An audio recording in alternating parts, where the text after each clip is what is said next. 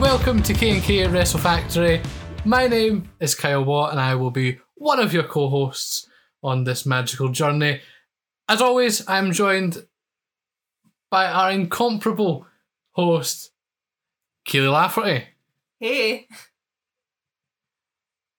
And back again from the pilot, ladies and gentlemen, it's Mark Leslie. Oh, how are they letting us have another episode? I don't know, to be honest. I'm slightly concerned, to be honest. How is everyone? Everyone okay? Been up to much since then?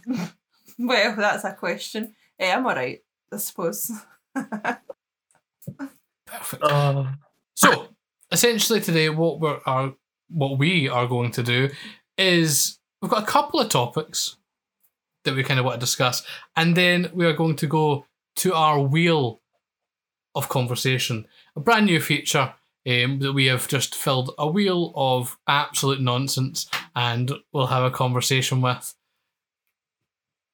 for however long we decide, and you know how long it takes us to get bored of it. This is going to go so wrong. So, first thing we want to discuss, Lacey Von Erich. So I take it we've all seen the videos of Lacey Von Erich at WrestleCon this year. Hey, how are you? My dad invented wrestling. He's dead. My family, they're dead. Everyone is dead. What was a problem? So for anyone who doesn't know... She's got many problems. She does. So for anyone who doesn't know, Lacey Von Erich is the daughter of Kerry Von Erich, if I'm right in saying. Yeah. I believe so. So she has been around for quite a while. She wrestled in TNA mainly. She was signed to WWE, wasn't she? On developmental. I think she was in developmental at one point. Yeah. So she's been around the block, to be honest. She was TNA Tag Champions with... as part of the Beautiful People, wasn't she? The women's tag titles, I'm pretty sure. So she's been around, and she decided to go to WrestleCon this year. And I'm quite happy she did, to be honest, because it was quite entertaining. There's a thread of videos on Twitter which are absolutely astounding, where she just goes around and talks to anyone and everyone. My personal favourite, don't know about you guys, was Ricky the Dragon Steamboat. Yes. Who she had no idea who this was. And one called him Ricky the Cleveland Steamer. Better name, to be fair. She then went on to explain for about 5 minutes to him what a Cleveland Steamer is. Quite fitting for who he is. And then asked him if he had any Von Erich stories. And I don't really think he's ever worked with the Von Erichs. I don't think they ever really crossed paths. I don't think so, no. So I don't think they ever really worked in the same places. So obviously he has no real recollection of them. But he was trying to be polite and trying not to make the poor girl cry, who just instead decided to insult everyone. Yeah, so he turns around and he's trying to be nice, trying to think of a story, and she went, "Oh, did you just wrestle in Japan?" It's Ricky the Dragon Steamboat. He's one of the most famous wrestlers in WWE history. And she's like, "Just wrestle in Japan, did you?" Okay, that makes sense. There were some other ones. One of my personal favourites as well was Ted DiBiase. Mm-hmm. He was wearing a WWE polo shirt at the time, and she came up and went, I don't know if she knew who he was, but she went, "Oh, my family helped build your company. Isn't that great?" He went, "Oh, yeah, that is great." And she went, "And now they're dead." And then walked away. So, there's no real lies told. I mean, yeah, it's the truth. It's just very uncomfortable. There was quite a lot of stories with her. Her and Brooke Hogan seemed to be friends at this at WrestleCon. It was very strange. But yeah, I mean, it was quite interesting, and I think I would definitely like to have Lacey on the podcast at some point. Don't know about you guys. Oh, 100%. I'd pay good money to see her on this podcast. Yeah, that's an open invitation, Lacey. If you are listening to this podcast, then please get in touch. We'd love to have you on. Moving on from Lacey Von Erich. And I mean, it's quite fitting, to be honest, because she was on one episode, or her family were featured in one episode. Have you guys been keeping up with Dark Side of the Ring? I have. So, there's been 3 episodes so far in season 3. Yeah. First one was the Brian Pillman episode. What were your thoughts on that? That man. I really fancy that man. Obviously not anymore. But I did fancy him. And I did really he's got a fancy son. his daughter. Well, now I fancy his son, so it runs in the family. Which one, Mark? Oh. I can't remember her name, but the hot one, not the on. No, but on a serious, I had no idea what his life was like. Like, I didn't know loads about him. I knew a little bit about him, but I had no idea the extent of, like, the big car crash and how that really affected him. And I had no idea so it wasn't that long ago I started rewatching Raw again from about that time. And I had absolutely no idea like how much pain he was in and stuff during that time period. It was mental. Like, I had no idea. What about you? Yeah, I mean, it was quite sad, but I feel like the episode itself felt a bit weird. Like, it kind of didn't really have like an end. Yeah. Do you know what I mean? Like, most of them have like this sort of build to like an end or some sort of big thing at the end. That one was kind of like, they explained obviously his death and all the impact afterwards, but it kind of just fizzled out a wee bit. Yeah. But no, I thought it was quite good. I don't think it needed the 2 hours, personally. Yeah. But no, I thought it was really interesting just to kind of see all the sort of stuff that was going on in his life. Not a massive fan of his ex-wife or his widow. Who looks like a crack addict. Yeah. I think my favourite part of the episode was Eric Bischoff trying to be like, well, I knew he might not come back to WCW, but like, it was all part of the plan anyway. Like, yeah. That was the biggest you bunch just of bullshit. let a guy go and try to cover it. Like, yeah, that was the biggest load of bullshit ever from Bischoff, because everyone else is telling the story as it actually happened, and he's going, no, I was on it, I knew what was happening. What do you mean? You knew it was happening, you let him go to WWF? Well, me and Kyle were kind of talking about it, and we were saying that the whole thing where he said he was kind of leaving and going away, it was kind of like what Dean Ambrose or John Moxley done lately. He said he was going to go away for a while and just do his own thing, but then end up turning up in AEW. So it's quite similar to an extent. what you try to say, Vince McMahon let John Moxley go, knowing he'd go to AEW, so he can just like destroy them from the inside. Well, it's working. But you know how he said he was going to leave, he wasn't going to join anyone else, so he got like this big send-off, and it was quite like, no one really gets that, considering when he left, he got like a pay-per-view, which was just a house show, about his last ever show, as if they had enough respect he wasn't going to do that, and then he just turned up in AEW and basically just stuck the middle finger up to Vince. In my head now, John Moxley is just like backstage at AEW, like messing things up. Like the explosion for the barbed wire, he like made that not go off. He like made the crash pads look terrible when Jericho came off like the cage. Like, he saw a big plan. So what you're actually saying is he's just messing with Jericho. He's just got a personal vendetta against Jericho. I like to imagine that's how it works. Like, that's actually what's happening here. Yeah. Like, every time I watch AEW now and something goes wrong, I'm just going to be thinking about Moxley just backstage, like the Roadrunner. Well, not the Roadrunner, the other one. What was that? Wile E. Coyote. Wile E. Coyote. It's like the sort of thing you'd book on Total Extreme Wrestling, isn't it? So that was, we were talking about episode 1. Episode 2 seems to be right up your street, Mark, with my Nick favourite. Gage. Again, Nick Gage. MDK all day. I knew quite a lot about his story, but I didn't know the extent of what it was with him. And then the scene, especially where he's backstage at Tournament of Death, bleeding out, and he's like, "Oh, I just want to go back out." No. Yeah. That was like psychotic. I watched the interview with Chris Van Vliet afterwards they put out, and he was talking about that scene. and he was talking about how he was like calling like the woman like a bitch because he wouldn't let him go out. And then he's saying on this interview how he feels so bad that he called this poor woman a bitch on camera. He's a real nice guy, really. Yeah. Well, He is. I think the funniest part of that, right, is that he's bargaining with them. So he's like, right, can I go out and finish the match? And they're like, no. He's like, can I go out and do one move? And they're like, no. And he's like, can I go out and then you pull me back out and I'm pretending that I want to go out, but you pull me back? No, you're dying. We need to get you out of here.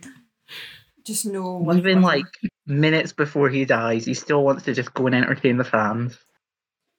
I also think the funniest part, which is something I thought, but then it actually got mentioned on the TV show, was when he wrestles, he has the full bandana to the head, bandana all the way over his face. No one can see him. Yet when he wants to rob a bank, he just shows his whole face and then looks at the camera. Sorry. See, to be fair, he kind of explained that on that interview with Van Vliet. He was just like, I knew I was going to get caught. Like, I don't really care. But come on, still. You think there'd be a bit of common sense, but still, even if you knew you were going to get caught, you'd still take some precautions. Not that I'm saying it's okay to rob banks or anything, but if you're going to do it right. I mean, he didn't even get that much money, did he? He only got like a few £100 or a few $100. Is that it? Yeah. My main question from that is when Brett Lauderdale found out that he robbed this bank, and he knew where he was, but he still did not contact the police or anything, does that not make him, what is the word, an accessory Yes, to it a does. crime that was committed? Yeah. But he's no a grass, so we have to respect him. I did like the fact that Brett Lauderdale just kept trying to book a big return show for Nick Gage, and he just kept going back to jail. It's just like, so we're doing this big show for you, it's all about you, blah, blah, blah. Oh, great, you're back in jail. Right, okay, my deal. There was one part of that where Brett's like, do you know the story of why I went back? And they're like, oh, he had someone else's piss. And then he was like, yeah, that's part of it. I want to know the rest of it. Well, he suggested there was some sort of like machinery involved. So I am imagining that Nick Gage had a mechanical dick. Because with drug tests, they like watch you piss. Yeah, they have to watch you. So I've got a feeling that he had like this fake dick on with like a tube to like a carton of piss. If he went through all that hassle and I was drug testing him, I'd just let him go for the effort he went to. Personally. But yeah, he's such a good guy. Unless your name is David Arquette, I guess. Well, He seemed quite angry. but he did flinch, so it is his own fault. Yeah. Yeah, like, David Arquette cut his own neck, yeah. really. I understand why though, because Nick Gage was just cutting him without his like consent. Yeah, when he brought out the pizza cutter, that's when I'd been like, too far, big man. Like, we're going to cut that right here. Well, I it's do love that Nick Gage has just got a mattress from David Arquette like sitting in his garage now that he's not even opened. it's the bit where Nick Gage is wrestling Moxley like early on, and Moxley's like, "Oh yeah," he just pulls out a pizza cutter and starts cutting my head, and he cuts my mouth. I was like, "And you're still friends with him?" Moxley was so excited in that episode, just like talking about Nick Gage. Yeah. I did love the fact that Jim Cornette refused to watch it. That is my favourite part. It's like I think it was after the Pillman episode. He went, after the Pillman episode they mentioned it, and he went, "Oh, I'm not watching that." And then last week he was like, "Yeah, so Dark Side of the Ring is back next week with the Collision in Korea episode." And Brian's like, "It was on last week with Nick Gage." And he's just like, "Nope, I don't agree with that. He's not a professional wrestler." So, I love how wound up Jim Cornette gets that he calls Nick Gage a bank-addicted drug robber. Yeah. motherfucker, you bank addicted drug robber. Double cheeseburger.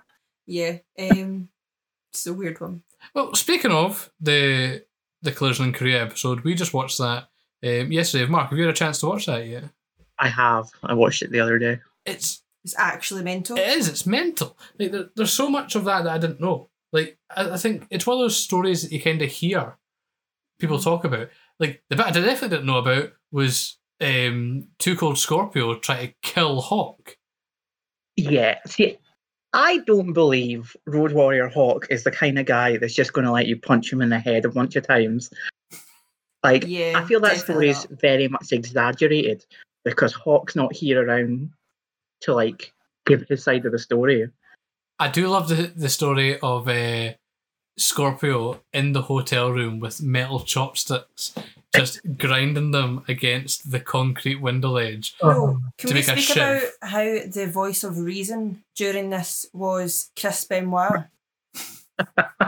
Let's Yeah. just let that settle in for a minute. Yeah, when Chris Benoit's telling you that murder isn't the correct step, you know you've messed up. you've gone wrong.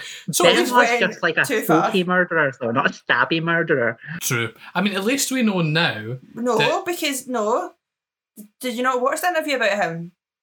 I don't really want to talk about it because it's a bit sick, but they found a knife at this situation as well. They didn't just choke them, he stabbed them too. No, he didn't. Yes, he did. He There was just a bloody knife under his son's bed. No, there was a knife under his son's bed. Bloody No, knife. there was just a knife under the bed. That's a weird horror story to give your son at night. Bedtime story. Okay. I love how you But- just called it the situation as well. Well, like the guy from Jersey Shore. But at least we know now from that episode that in Chris Benoit's world, murdering Hawk, not okay. Murdering child and wife, okay. Yeah. So, Also, again, they were okay. His pets, too far. At least he was an animal lover.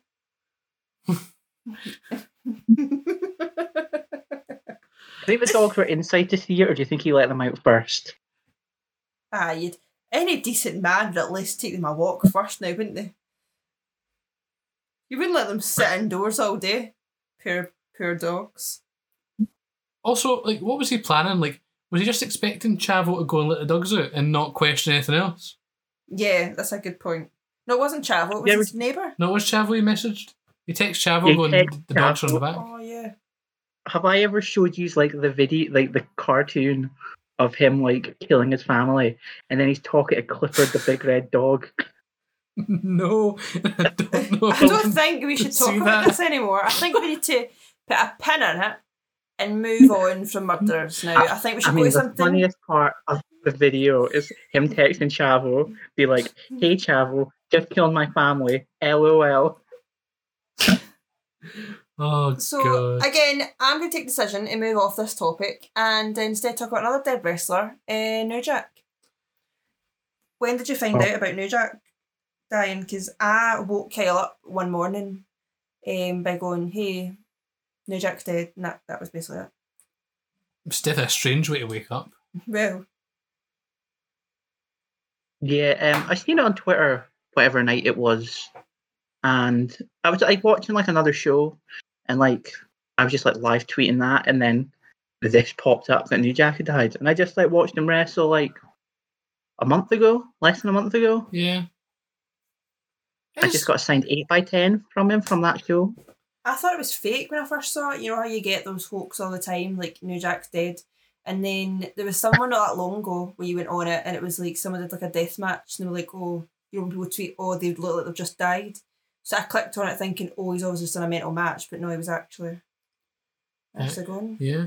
It's quite a sad one, to be honest. Like, I feel like he'd finally kind of calm down and got his life on track, and it happens, which is, you know, kind of... calm down as New Jack can be. Yeah. Yeah. Because Cornette was talking about it on his podcast the other week. He was talking about how he texted Stacey recently saying that, you know, he's got a wife, he's got kids, he's all good, and then this happens. Not when he was throwing people off, you know, Yeah. scaffolding and stabbing people and all that.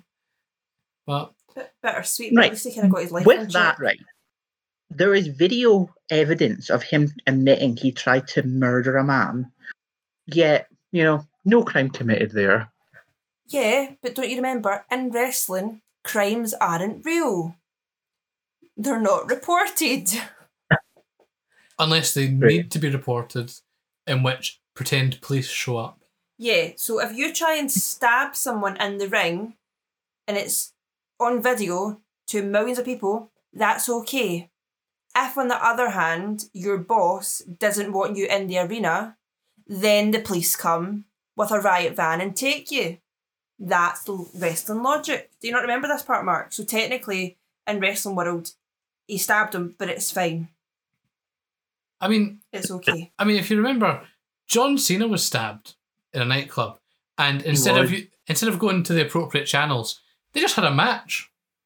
Of course. So, And again, you can settle a lot of things with a match. Like, is that my son? I'll put Dominic on a ladder. That's how you do it. see, I'm glad you said ladder there, not pole, because I feel like that's normally what you say.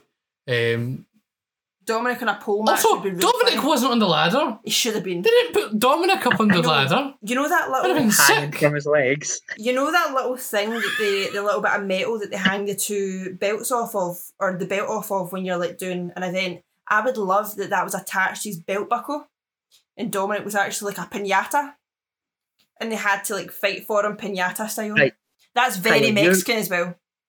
Kyle, you're pretty good at the Photoshop, right? So you need to take that match, right? Then take when Undertaker hung Big Boss Man from the Hell in a Cell, but put Dominic as the Big Boss Man. I was more Then thinking. you've got like the perfect image. I was Fair. more thinking, you know, the image from the Cat in the Hat, and the Cat in the Hat's the piñata. Like, that is Dominic. Yes. And on that topic, actually, of the Cat in the Hat, I would just like to make a point of the wrestling promotion that I think would be superb. It's off the back of something that Ian Skinner mentioned on the Scottish Wrestling Network podcast, where he spoke about Austin Powers Pro Wrestling, where main event you had Austin Powers versus Dr. Evil, then you had Fat Bastard versus Mini-Me, the Fembots versus Fembots, and it goes on. I have thought of Cat in the Hat Pro Wrestling. And there's many different ways you could go about this. So you could have main event, the Cat versus Larry, who is also Alec Baldwin. So, Highly allergic to cats, so yep, perfect. mortal enemy. He's automatic heel. Yes. He's very dislikable. Dislikable? Is that a word? Disliked. No, because that means people actively dislike him. This means he is able to be disliked. Is there a word for that? I don't care. Let's just go with dislikable. He's It dislikable. works. Yeah, he's just a horrible man all round. Perfect heel. Cat in the Hat. Red hot babyface. Yes. But what version of the Cat in the Hat? The classic Cat in the Hat? Classic Cat in the Hat. Because then you've also got the Trailer Park Cat in the Hat. Yep. You've got the one that has the big pen that goes double-handed pen. Hippie Cat in the Hat. Happy Cat in the Hat. You've also got your one that has the maracas. The woman Cat in the Hat. Yeah. You've then got the TV show. The TV show Cat in the Hat. You've got the chef Cat in the Well, Hat, who has the With a knife. whole Survivor Series team of Cat in the Hat. There is. So there's a lot of roads you can go down with Cat in the Hat. He's like Mick Foley. You know, Yes. the five faces of Cat. Now that I'd tune in to see that. Then, you know, you've got to fill out the undercard. So I've got Conrad versus Sally. 100%. It's a match made in heaven. You know, they are adversaries the whole movie. They just get on each other's nerves. Everyone is going to pay good money to see Conrad get his arse kicked. So, Now, who I want to see win, Mrs. Quam. well, Mrs. Quam is definitely going to be involved in some form. So, She could take on the fish. Or we just said thing 1 and thing 2. Handicap match. yes, I think that's the way I would like to go with it. Is Thing 1 and Thing 2 versus Mrs. Quam in a handicap match. Yeah, definitely would be quite an interesting one. Then I feel like Mr. Humberflube has to be involved in some way. Against the mum. Mr. Humberflube versus is it Jean? Jean her name, isn't it? I think so. Jan, Jean. Well, she's dead, so it'll be hard for her to be there, Oh. but The character never dies, thank you very much. So I think, yeah, that makes sense, Mr. Humberfield. He's scared of germs, so you would just chase him around with something dirty. Big dirty fingers. Yeah, I mean, there's Probably probably... them in wrestling. Well, Definitely. a lot of dirty dogs in wrestling. There's probably more that I could go with, but I think that's really it for just now in the Cat in the Hat wrestling. But if you are, interested in booking that, if you're, I don't know, a millionaire, like Mike Tony Khan. Myers. Big wrestling fan? Mike Myers is a wrestling fan. I will give him a call. I will find wrestlers to play these characters as well. Also, not just the Cat in the Hat wrestling, you could also branch that out to have a Mike Myers wrestling promotion. That includes With Austin Powers. Austin Powers. Then you've also got Wayne's World. There's Oh, many yes. more. The Love Woo! Guru, Shrek. Shrek Pro Wrestling would be good, let's be Yeah. honest. But yeah, before everyone steals our ideas about Shrek Pro Wrestling and Cat in the Hat Pro Wrestling, do you think it's time for the wheel? Only if people are still listening at this point. Of course they're listening. They're enthralled by our, I don't know, nonsense. Just what could go wrong? Right, so as I said earlier, we are going to our wheel of chat. Various topics. Not what you called it earlier. They, they range from theme songs to tag teams to moves to wrestlers you could fight, for example. So we're going to have a few clicks at this, see where the discussion takes us, and go from there. So, Also, if anyone wants to add to this wheel, because we don't have a lot of good ones on here, so feel free to add to this. yeah, hit us up on Twitter at KK WrestlePod and let us know what you want to hear. That was a good plug, Kayla. I like that. Now let's spin the wheel. What are we going to You get? edit in some music for this this. Oh! And then the wheel. Oh, this is a good one. We are getting awkward encounters. Where do I start? So, who wants to go first? Well, mine's isn't overly... Well, I've had a lot of awkward ones, but the one that comes to mind isn't overly awkward. It's just a bit weird. So, when I met Lita, which has been my lifelong dream forever, I was wearing a purple Lita top. Everyone will know what one I'm talking about. So I'm with 3 versions of her face on it, the most classic top she released. So anyway, I was waiting in the queue. I was sitting there. I was shaking. Uncontrollable emotions. Got there, and the whole time thinking, what will I say to her? What will I do? How do I break the tension? And the first thing she goes is, "Oh, I like your top. Who's that?" And I just went, and she went, "Lol, it's me." She used the word lol and looked me in the eye, and I just went, "What?" That was kind of awkward. But I don't know if someone wants to go next. I mean, I've met a lot of wrestlers. I don't know how awkward they really are. I mean, the one that keeps me awake at night is my interaction with Bully Ray, otherwise known as Bubba Ray Dudley. I did mention this on the SWM podcast the other day. But when I met him at Fear and Loathing, I want to say it was 2016. I went to shake his hand at the meet and greet. And he went for a fist bump, and we met in the middle in what can only be described as a cabbage. And I wanted to die inside. Well, that is awkward. So that was a good one.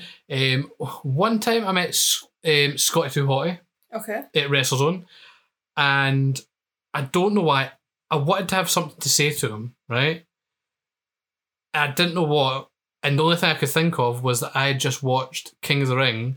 I think it was 1999, where it was a fatal 4-way with them and a bunch of other tag teams, and I was like, "Oh, I remember your match at King of the Ring 1999 with this and this and this," and he was like, "Yeah, I guess." It was really awkward because clearly that's just a random match. There's nothing special about that match. Yeah.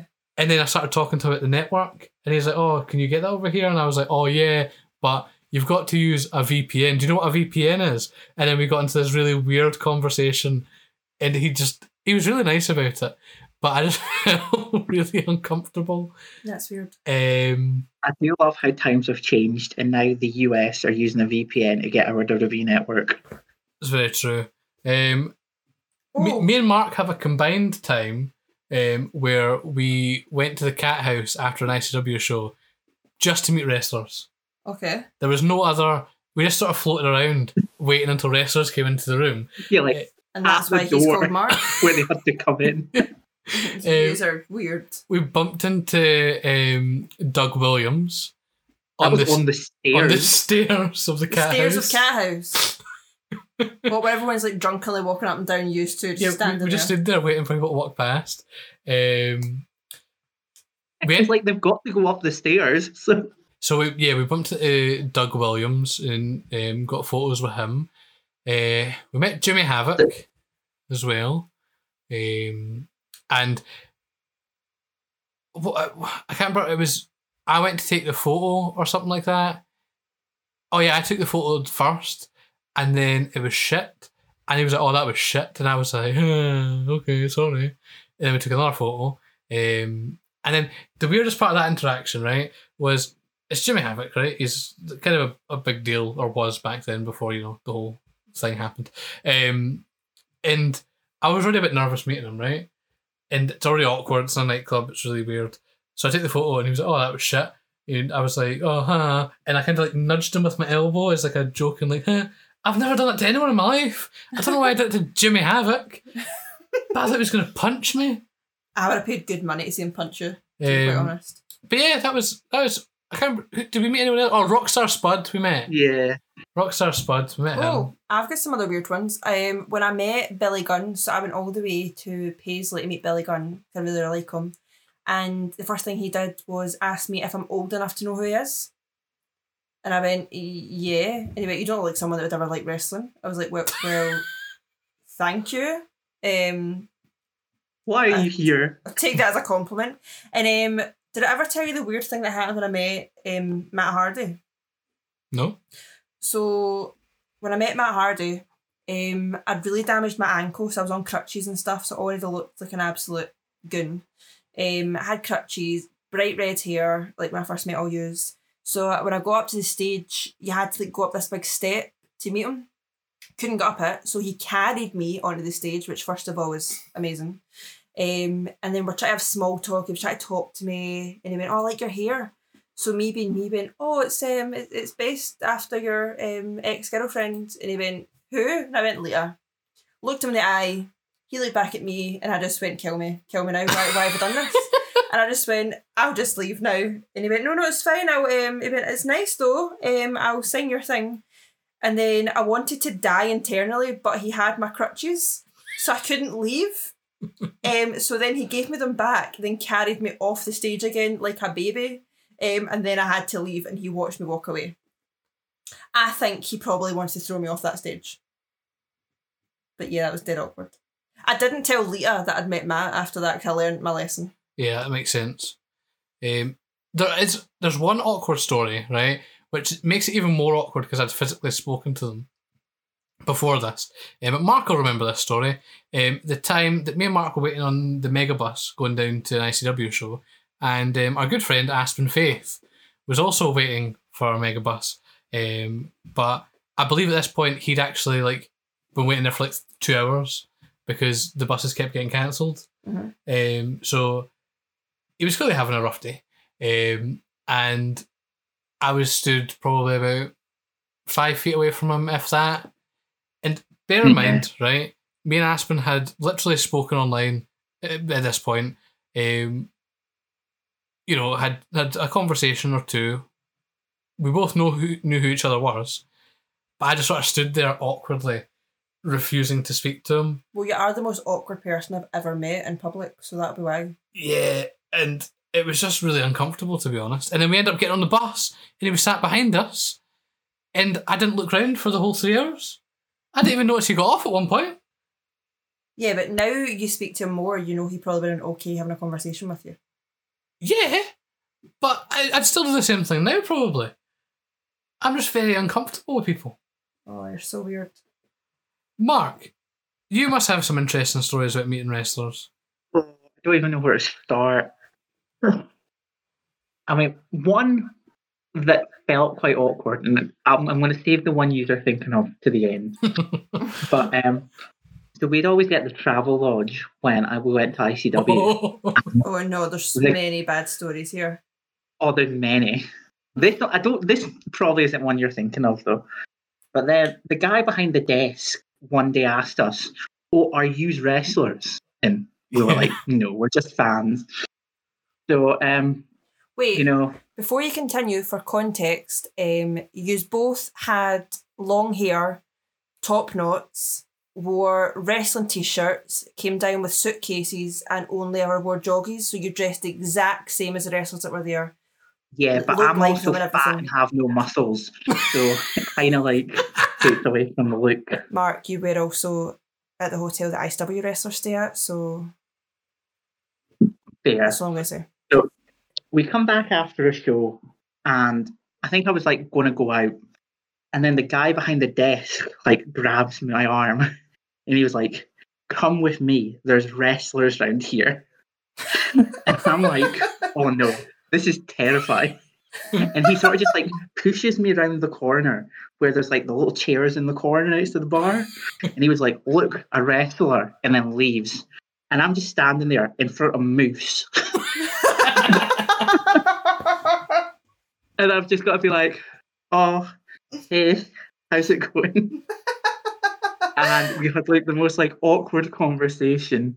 But then I ended up giving him directions to the garage so he could go on a night out. Wait, didn't you get stuck in the lift with a wrestler? Yeah, I got stuck in the lift with Martina. But it was her fault, right?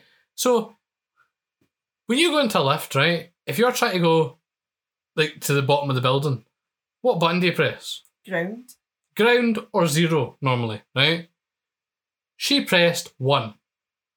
For context, 1 in that travel lodge was currently being renovated and was a building site. So she hits 1, and being me, right, I didn't say anything, right? I didn't then press 0 because she pressed the button for us, right? So I just sort of stood there next to her, going, okay.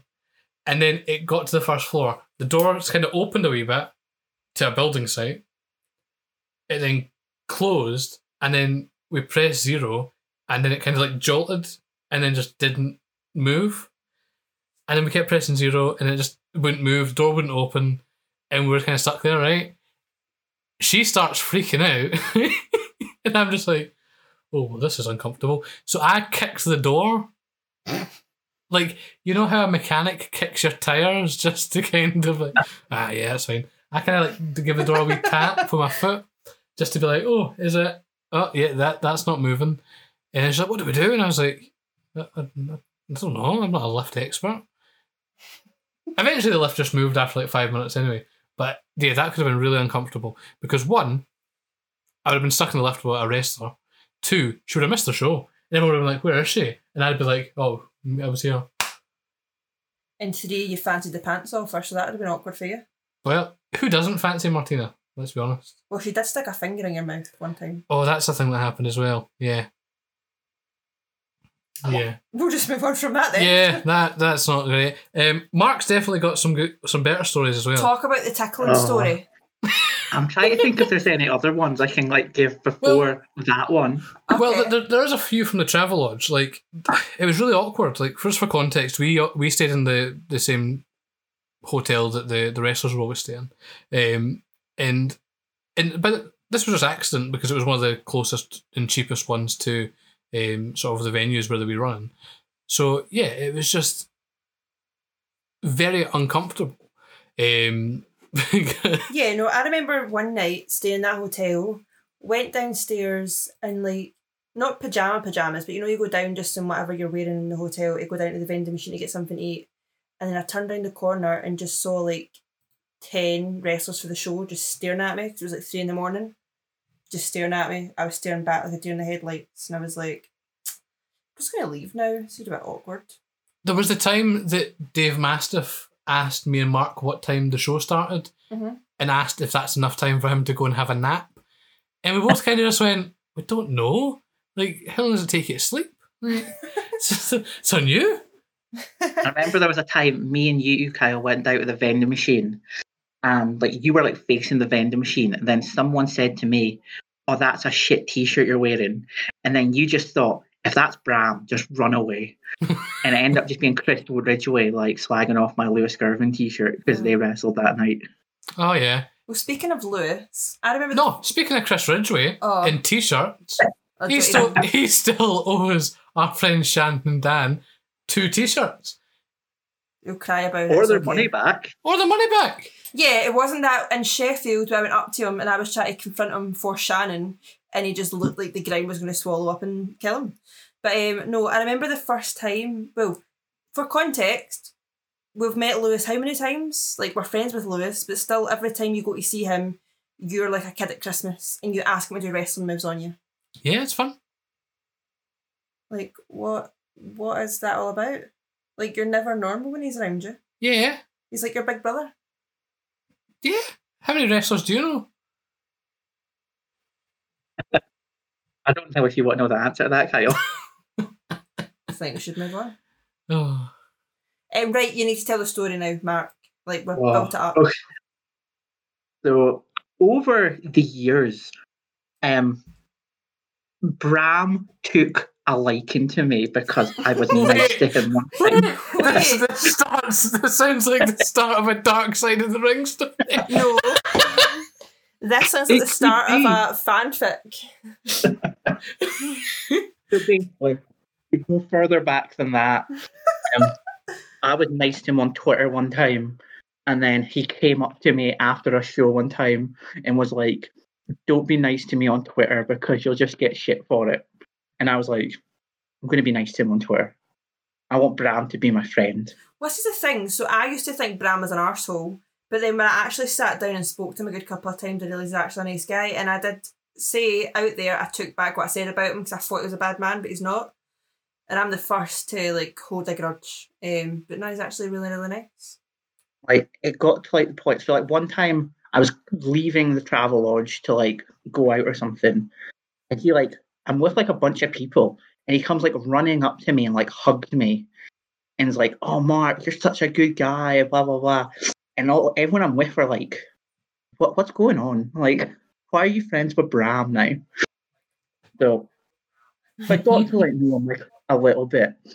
So then it's one of like the shows in Newcastle, and I'd been like sitting down at the bar with some people. There was like a few of the wrestlers there. He was one of them. I can't remember who else was there.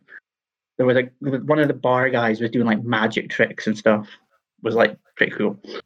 So it turns like 3:00, the bar closes, and everyone wants to like keep drinking. So like one guy goes to like find drink. Then I end up in my room with Mark Dallas, and Bram comes in.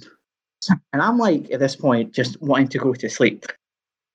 But then Bram comes in the door, and he's like, "Mark," and then just goes on to tickle me. And I mean, that's all I really remember. I mean, I do remember a little bit more, but that can't be talked about. Like, but, yeah, allegedly, that was one of the most awkward encounters with a wrestler. So I want some more details. Were you standing getting tickled? Were you lying in the bed and he was like on top of you tickling you? Was it like a straddle tickle? No. Like, how was the tickle? It wasn't that weird. We were both standing. I was kind of like in the corner trying to get away. As this like, and he's like a big man. And like, there's not really much places you can go to get away from this big man tickling you. He then went on to have a conversation about baby powder and how that's different from baby oil, which we didn't really know the point of the story, but he said it makes you smell good. I mean, my favourite part of that is always like, as much as you say you were stood up, I always picture you on the bed in like the fetal position, and he's just going, "Ooh, coochie coochie goo," and just tickling your belly. To be fair, I think if you stayed there long enough, you probably would have. I just imagine Bram just like tickling you and then like blowing raspberries in your belly. Ticka, ticka, ticka, ticka. Like a big baby. And then Mark just going, hey! Oh. Another Bram story that, like, it's not awkward, but I just remember him saying one time that he had this vitamin C drink in his bag, and he would always just refer to this as the vitamin C drink, and I've always just wanted to know what the vitamin C drink actually was. Was it just orange juice? Definitely Was it something wasn't. else? Moving on. Well, we spin None the of wheel this again. would ever like be put online. Well, you've said it now, Mark. So, Allegedly. Allegedly. Shall we spin the wheel? Screw it, why not? We shall spin the wheel. Right, let's go. What are we going to get? We have got... Oh, Mark, this is going to be right up your street. We have deathmatch weapons. So, Oh, yeah. first off, what are our favourite deathmatch weapons? I'll go first. My personal favourite will always be a light tube. Oh, I do like What would that. be? I love a light tube. Mm-hmm. There's something about it when a wrestler just gets hit. And one of my favourite examples of this is the Texas Deathmatch Massacre, round 1, Alex Colon versus... Is it Jimmy Lloyd? Am I right in saying that's Jimmy Lloyd? Was that the No, one we it was watched? Andy Dalton. Andy Dalton. Wait, is this the one where the guy brought out the bike? Different match, same tournament. We can get onto that. But there's a spot in that where one of them jumps off the top rope and the other one just catches him with a fucking light tube and it just goes everywhere. Yeah. Oh, incredible. Is that the consensus then? Is that kind of our favourite? No. Okay. So my favourite, I'm not the biggest fan of death matches as you are. Personally, what I think looks really good, the kebab skewers to the head and it fans out Yep. like a thing. But again, this has been lucky, so I thought that looked really, really sore. But then Lewis said it wasn't that bad. And then he did offer to show us at a party one time, and we kindly said no. But again, this was the same party where he also stapled his arm, took the staple out, and accidentally poured blood all over a white dog. Yeah, that happened. Yeah, Shannon wasn't happy. It was funny, but it was also no harm to dogs. So kebab skewers. Yeah. Anything else? You said there was more? No, I said that's my favourite. That's your favourite? I like light tubes, but that's the one I just think visually looks really good. Okay. Mark. I mean, light tubes are the best. There's no denying that.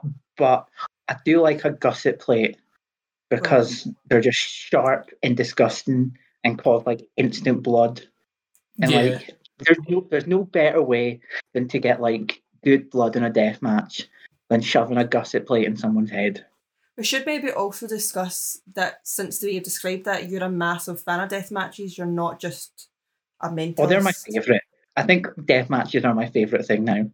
And speaking of gusset plates, anything you want to tell anybody?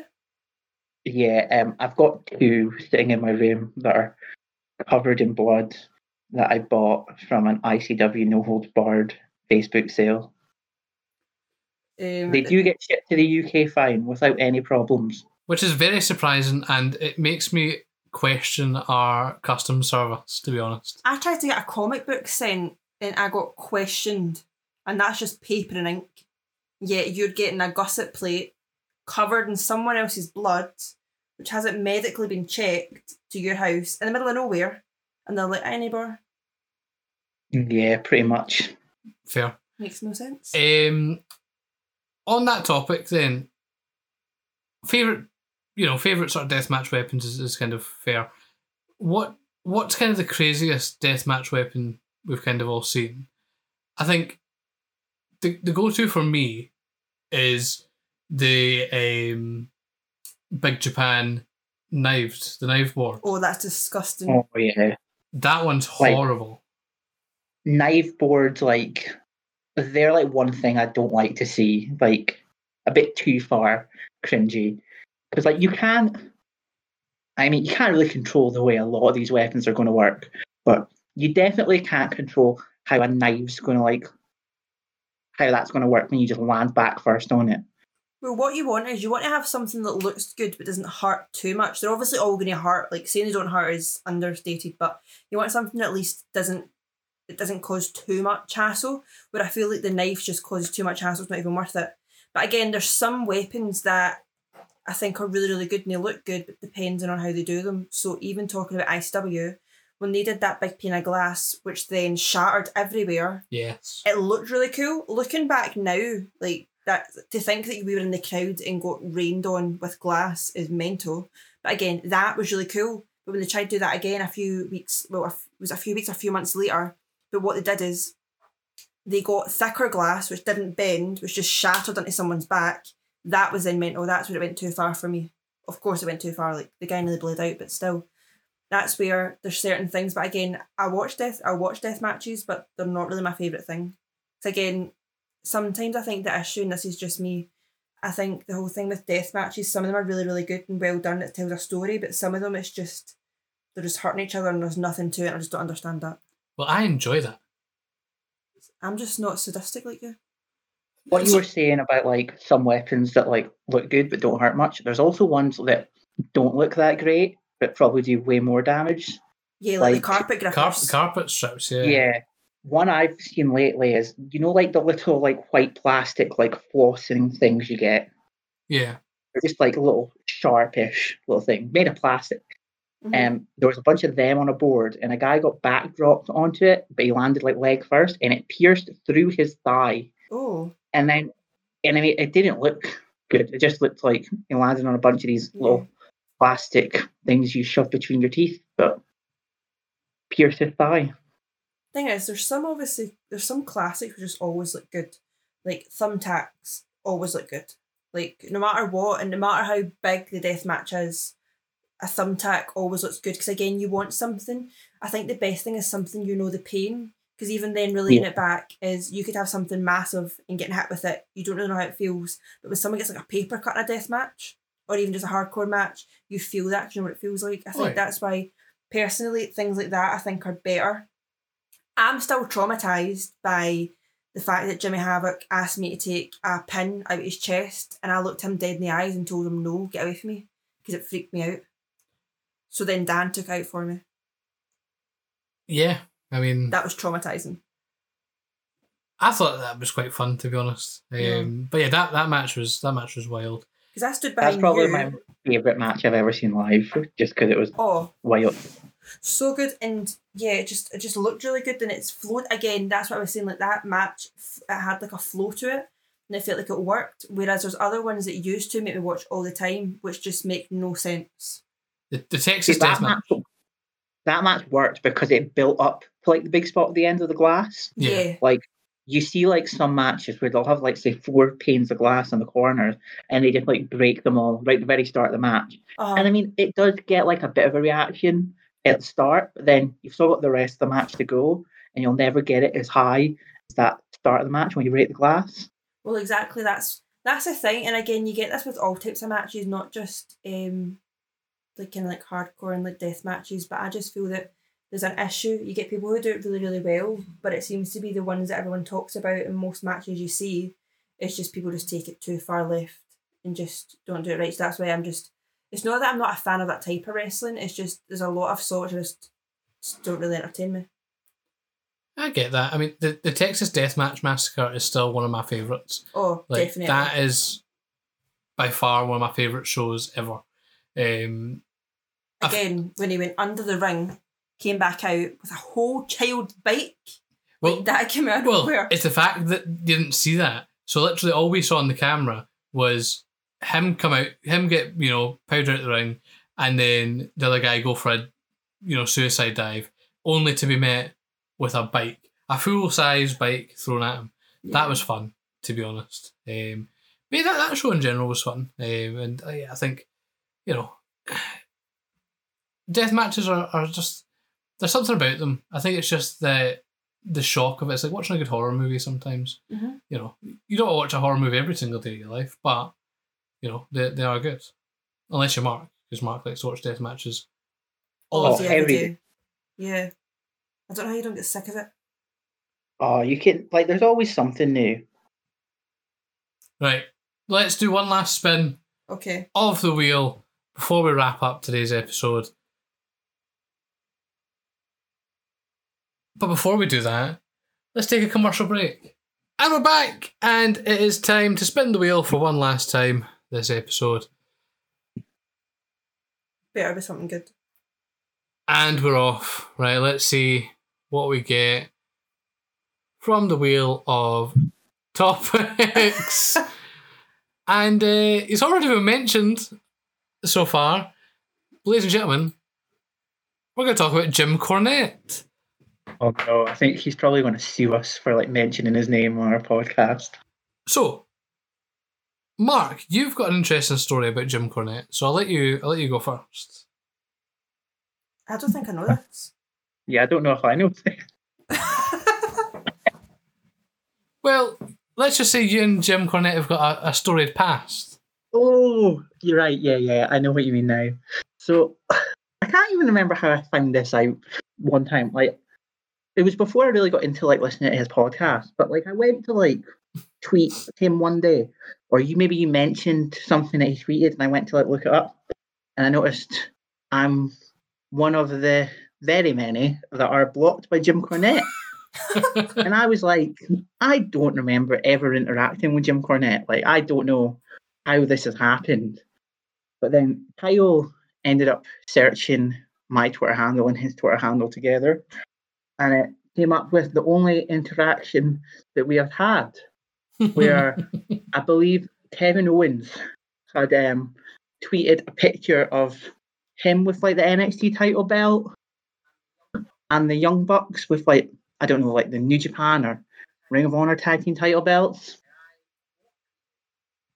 And I quote tweeted and replied, "Yeah, suck it, Jim."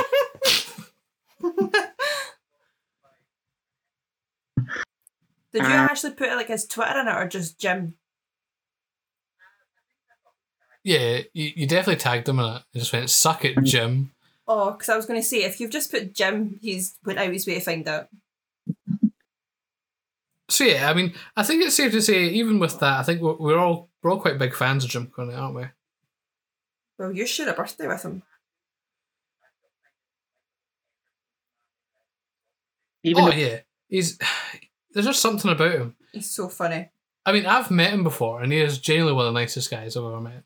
Didn't know I was meeting him until I walked down the stairs in the House of Blues in Dallas, and he was just stood there. So, oh, there we go, it's Jim Cornette. Because at that time, I can't remember, I don't know if he still does it, obviously didn't do this year, but at WrestleMania weekend, Jim Ross was doing shows where he wouldn't announce who the guest was, and it'd be like an evening with Jim Ross with some sort of special guest. So he did two shows, one straight after WrestleMania, I'm pretty sure, or one, yeah, it was either straight after WrestleMania or before WrestleMania, and they did one straight after Monday Night Raw. So Raw finished at like 11, I want to say, or something like that, and their show started at like 1:30. So it gave us time to like kind of walk from the arena down there and go to it. But we were like, oh, I wonder who it's going to be. It was Jarrett last night. Oh, who could it be? Thinking of all the names who are there. And then, like I said, you come into the House of Blues and you walk down the stairs, and there was Jim Cornette just taking photos of people. I was like, yes, brilliant, Jim Cornette. Maybe you should explain how much of a big fan of Jim Cornette you are. Oh, no, I love Jim Cornette. Like, for years. I think ever since high school, I've been a massive fan of Jim Cornette, because me and one of my pals in school used to just watch Jim Cornette shoot interviews and just quote them all the time. And that was kind of the big thing. Then I found out I shared a birthday with him, which is absolutely amazing. And then, yeah, just sort of kept up to date with him ever since then. You do also have a Jim Cornette wrestling figure sitting behind you as we speak. I do indeed. That was actually gifted to me for my birthday one year by said friend who we used to listen to Jim Cornette all the time. So, yeah, the big Jim Cornette fan. I am a member of the Cult of Cornettism on Facebook. Okay. How do you feel about Jim Cornette? Oh, I love him. Anybody who is mildly aggressive is Mildly. is right up my street, because I too share the same aggression about a lot of stuff. So I have to respect it. I'd be rude not to. I've got a lot of time for him. I like listening to his podcast as I go to sleep at night. But then you get the problem where sometimes during the night you have these weird dreams. You just wake up to a weird old man shouting at you, which is never a good way to wake up in the night. But if you take that risk, it's really, really good. I really like his nicknames that he has for people. Yeah. Like most of the AEW, like roster, like we calls thingy Harpo. I don't even know why he calls Kenny Omega Harpo. He calls Orange Cassidy Pockets. Yep. Because he's always got his hands in his pockets. What else? You've got Balding Buck is Matt Jackson. Or no, it's Nick Jackson, sorry. He's Balding Buck. He also calls Kenny Omega Kenny Olivier sometimes. Yeah. Yeah, he's just got loads of... Oh, he calls Excalibur Excrement, which is one of my favourites. That's a brilliant one. But yeah, his nicknames for people are quite funny. Yeah, I just love Jim Cornette, to be honest. My favourite is always going to be the Dairy Queen incident. Oh. That never gets old, no matter how many times you watch that. A lot, to be fair. He's like, if we were joking, we wouldn't have ordered it. Yeah, we watched that the other day again. It's Jericho in the background just egging him on. That's what gets me. He's just going, oh, they've not got your order. And Jim's just fuming. It's when he gets out and opens the window and sticks his head through and just starts shouting at the woman. And the worst part is, they sat there and just waited for the food. They still cooked the food, and I was like, there's no way I would then eat food from the people that I've just shouted at for like... They've definitely spat in that food. Oh, 100% as a minimum. Double cheeseburger! Double cheeseburger plain! Extra cheese! Extra cheese! Oh, Jim Cornette. That's someone I would love to meet, but since he doesn't like flying, I'll probably never get to meet him. Yeah. Near's got his house. I know, Bor. I'll just phone up the big angry man and just be like, hey, do you mind if I come to your house? Am I right in saying he likes Danhausen? Or did I make that up? He does like Danhausen. I don't think he's ever actually watched him wrestle a match, but they were listening to like all the cameos, and there was like a Danhausen cameo. And originally he was like, why does he talk this way? This is so strange. I don't understand it. Then someone paid for Danhausen to do a cameo to Jim Cornette explaining why he talks this way and why his character's like this. And it was like, basically, he talks like this to stand out so he can make all the money. And then Jim Cornette's like, yep, I like it. I like this guy. I feel like I don't know if he's like ever actually seen him, like seen what he looks like, seen how he wrestles. Yeah, that is a good point. Yeah, because he definitely will not like him once he sees that. 100%. True. But yeah, I mean, much love for Jim Cornette here. Again, Definitely. we'll probably never meet him because... Oh, I'll never meet him again. Because he is very stringent about his COVID, rules. He says he's never going to another convention ever again. So, yeah, chances of meeting him are very slight. But then again, when money runs out, so... He sold enough figures that you can't even send them out on time, and he has to shout about going to the post office, so I think he's fine. Okay, fair enough. I would love to meet him just to apologise for my silly indie ways of thinking years ago. Ask him to unblock you. I don't think I would go that far. Do you know what, I feel like he's got too many people blocked. Like, do you know what I'm going to do? You're never getting unblocked by Jim Cornette. I'm going to write into the drive-thru and just pretend to be you. Or actually, I'll be me, right? And I'll just explain that my friend once told you to suck it. And he is deeply sorry, and he would like you to unblock him if possible. I myself am a big fan. I would never tell you to suck it, and I'd like to be a character witness for Mark in our quest to get you unblocked. I think the best thing would be when you do that, he then blocks you for the audacity to ask him to unblock Mark, and you're both screwed. Yeah, I'm pretty sure his reply is literally just going to be, thank you, fuck you, bye. 100%. Appropriate. Well, I think, unless we've got anything else to talk about Jim Cornette, that's us. I'm not going to dip back into the wheel. There's plenty of topics in there for next week. Anything else you guys want to touch on before we finish up? Don't think there's been anything exciting else that's happened. Perfect. As always, if you can, do whatever you need to do on Spotify, follow our podcast, K&K Wrestle Factory. We are on iTunes and all other podcast providers. So if you can, do the best thing and give us, the ratings and all that stuff that you do with podcasts, eventually I'll figure out what podcasts are like and what we actually do with them, and I can tell you what to do properly. But for now, do all the good stuff. And if you can follow us over on Twitter at KK WrestlePod, follow us on our socials, Kyle Watt UK, at Kaylee Laugh, Yep. and at Mark Me at 691. It's actually Mark Meat X. Okay.